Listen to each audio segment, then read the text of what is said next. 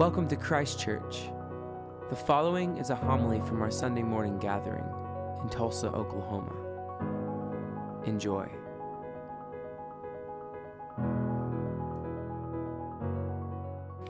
The Holy Gospel of our Lord and Savior Jesus Christ, according to Matthew. Glory to you, Lord Christ. When Jesus came into the district of Caesarea Philippi, he asked his disciples, "Who do people say that the Son of Man is?" And they said, "Some say John the Baptist, but others Elijah, and still others Jeremiah or one of the prophets." He said to them, "But who do you say that I am?" Simon Peter answered, "You are the Messiah, the Son of the living God." And Jesus answered him, "Blessed are you, Simon, son of Jonah, for flesh and blood has not revealed this to you, but my Father in heaven. And I tell you, you are Peter, and on this rock I will build my church, and the gates of Hades will not prevail against it. I will give you the keys of the kingdom of heaven, and whatever you bind on earth will be bound in heaven, and whatever you loose on earth will be loosed in heaven." Then he sternly ordered the disciples not to tell anyone that he was the Messiah. The Gospel of the Lord. Praise to you, Lord Christ. Today's gospel lesson provides a pretty strong imperative about who Jesus is. This is not just a skilled teacher and preacher. This is the Son of the living God. You are the Messiah. And I was thinking about these texts, about what it means to follow Jesus as a disciple, to proclaim him the Son of the living God, to follow him and believe him as the Messiah on one hand, and on the other hand, how do we live in a world that is oftentimes so different than the vision of the kingdom of God? I listened to a talk that was given by Dr. Scott Badersay, who is the academic dean and professor of ethics at the Seminary of the Southwest, and I was so struck by what he had to say that I am not ashamed to say that I will be stealing liberally from his talk. And so anything that is brilliant in today's sermon is probably owed to Dr. Badersay's reflections on what it means to be a disciple of Jesus in a world, and more particularly in a country that is divided. How is it that we live together, and how is it that we are together? We might think about and reflect upon the issues that church members face that we oftentimes take positions on, either privately or publicly, that cause division or at least separation from each other. Black lives matter, blue lives matter, all lives matter, same-sex marriage, the U.S. presidential election, or it could be something as simple as, should we put carpeting or tile in a particular room of the church? There are numerous issues that divide us politically and spiritually, and yet hopefully we can all say that there is but one Lord, one faith, and one baptism. That hopefully we as Christians can learn to disagree better than the way the world disagrees. It would be silly for us to assume that we could go through life and be within church community together and not have disagreements with one another. The question is, can we make those disagreements to be Christ-like? I wanted to avoid asking these questions and providing some introspection on them as we get closer and closer to November, because I know that September and October, our social media is going to be filled with our thoughts about the presidential election. And hopefully having some space before that, we might reflect on what it means to disagree in a Christ-like way. One way of us being together is that we crash into one another. Figuratively and literally, there are times in our lives in which our lives intersect with someone else's, and there is no way that we can avoid conflicting with one another. And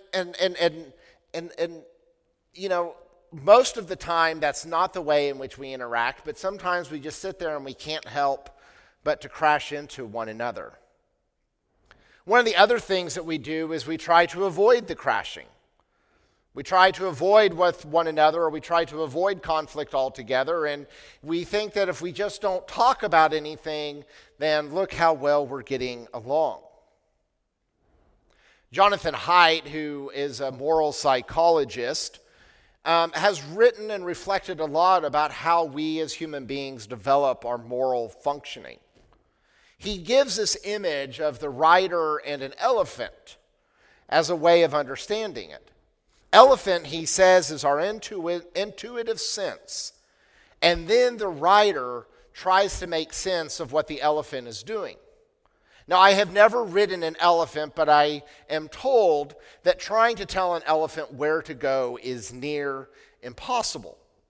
And so the rider just has to assume that the direction the elephant is going is the direction that the rider intended to go. Research shows that our strategic decision-making and our reasoning seeks to justify the decision that we have already made. Think about that just again. Research shows that when we try to reason something, what we often do is justify the decision that we have already made, or the thing that we have already thought. How many times have you been faced with a piece of information that maybe runs counter to your dominant belief, and you figure out a way to dismiss that piece of information because you want to hold on to that thing that you think?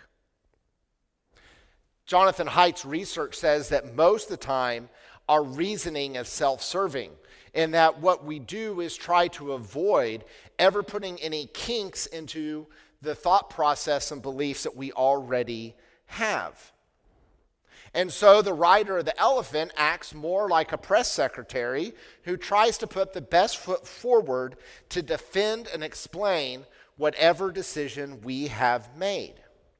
And one of the ways that we do this is through confirmation bias. It is in our strategic interest to uphold what we already think and what we already believe. And so what do? We go to places and sources where we know that we will not be confronted with something that might challenge us. We see this in the people that we follow on social media, the places in which we receive our news, and even, although sometimes unintentionally, who we choose to spend our time with. How many people do you count as close friends who have different political opinions than you? Because our goal in life is to reaffirm what we already believe, and this is a way of avoiding. So we have crashing into each other, and we have avoiding, which is that we try to stay apart from one another. But what if you don't want to crash into each other and you don't want to avoid each other? What would it look like for Christians to disagree well? Well, Dr. Bader-Say reflects upon a portion of Paul's letter to the Ephesians in chapter 4, and he takes a couple of key words that I want to highlight for you. He says first is that we have to see one another. We have to see the reality of the person that is before me. And one of the things that we believe in Holy Scripture and what we have taught is that each and every single one of us is made in the image and likeness of God. And so when I see someone who is different than me, what I am seeing is somebody who is made and created in the image of God. And when we hold that as something that is critical to our understanding of the other, it really changes and challenges the way that we disagree with one another. Everyone that we encounter has something in them that is lovable. Now, true, for some of us, we have to search a little bit harder to find something lovable about them, but each and every one of us has something worthy of love because they are made in the image of God. We are invited to see the person and see their story. One of the most powerful scenes for me, thinking theologically about this, comes from the book and the movie The Shack. In The Shack, you have the story of a man who was abused by his father and has always held on to that abuse and his anger and his frustration of his father for the abuse that he and his mother endured. And there comes this time in which he is arguing with God about this and wanting God's judgment upon his father for what he did. And wisdom, God's wisdom, unveiled to this man what his father's life was like. And in seeing the life that his father grew up in, he got at least a little bit of sense about why he was treated the way that he was. Not that it justifies or excuses or approves of that behavior, but when we understand someone else's story, we might be able to understand them. Dr. Steve Tomlinson at the Seminary of the Southwest came and spoke at our clergy conference a few years ago about this very issue and question about conflict.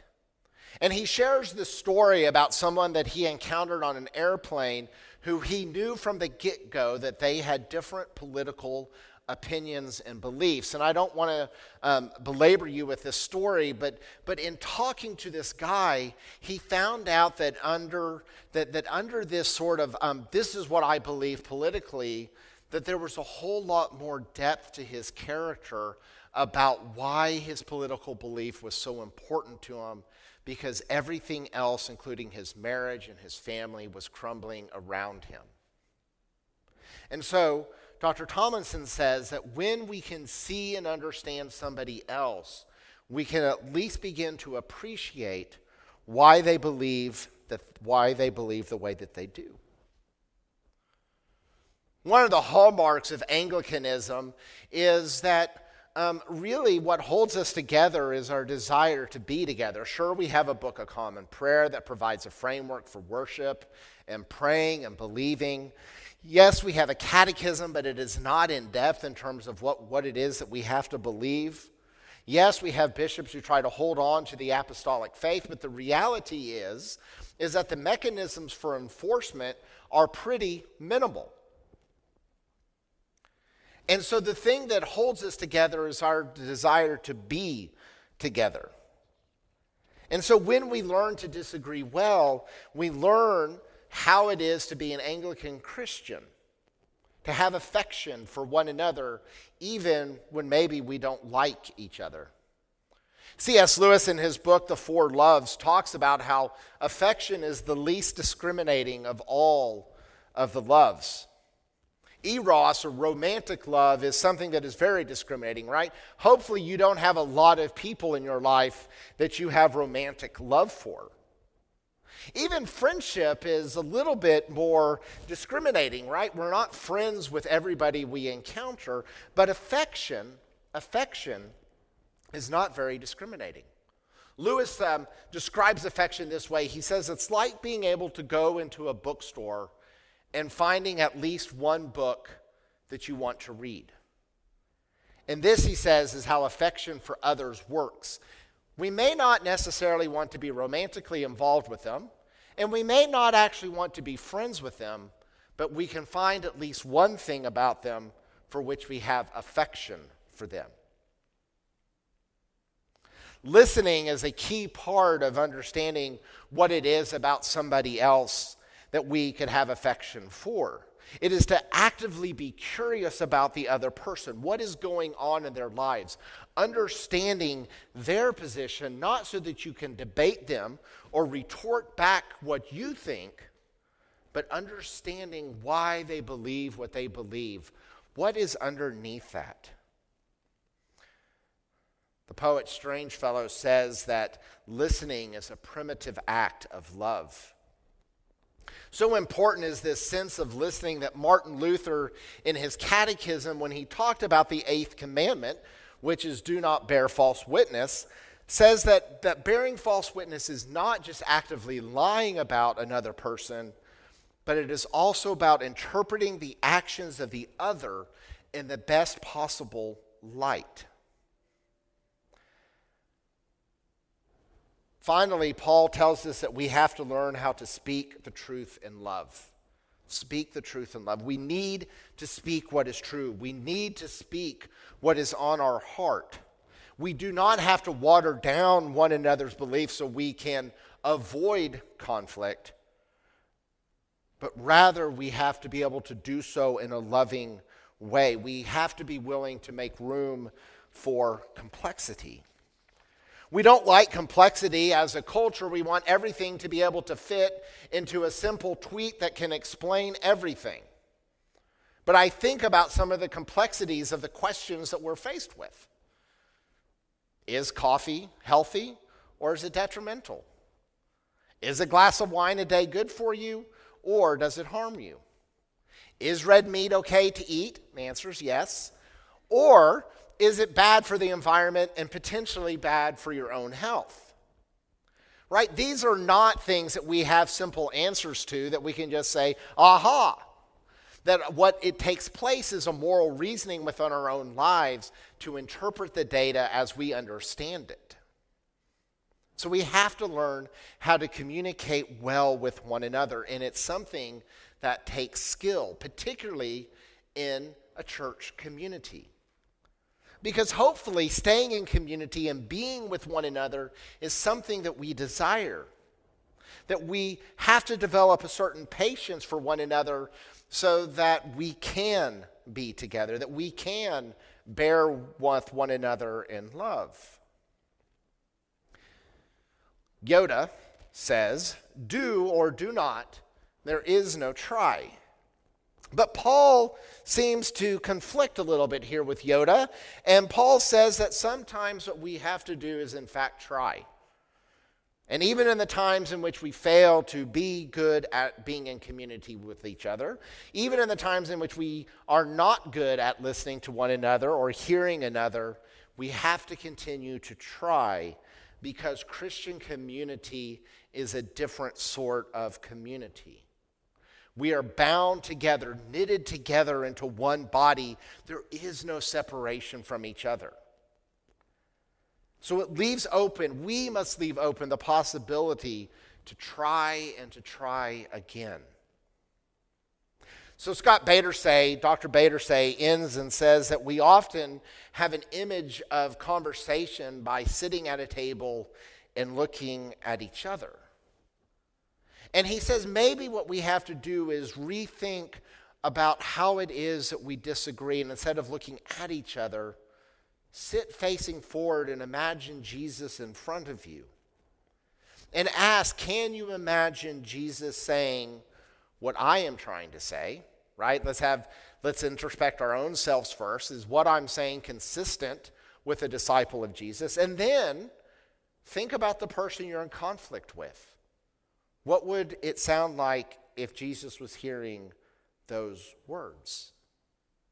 So as we enter this challenging time in the midst of a pandemic, in the midst of election, in the midst of social unrest and economic uncertainty, let's, brothers and sisters, as we follow the one that we say is the Messiah, the Son of the living God, let's reflect that in word and deed and how we treat one another. Amen. Thank you for listening. For more, go to christchurchtulsa.org, and peace be with you.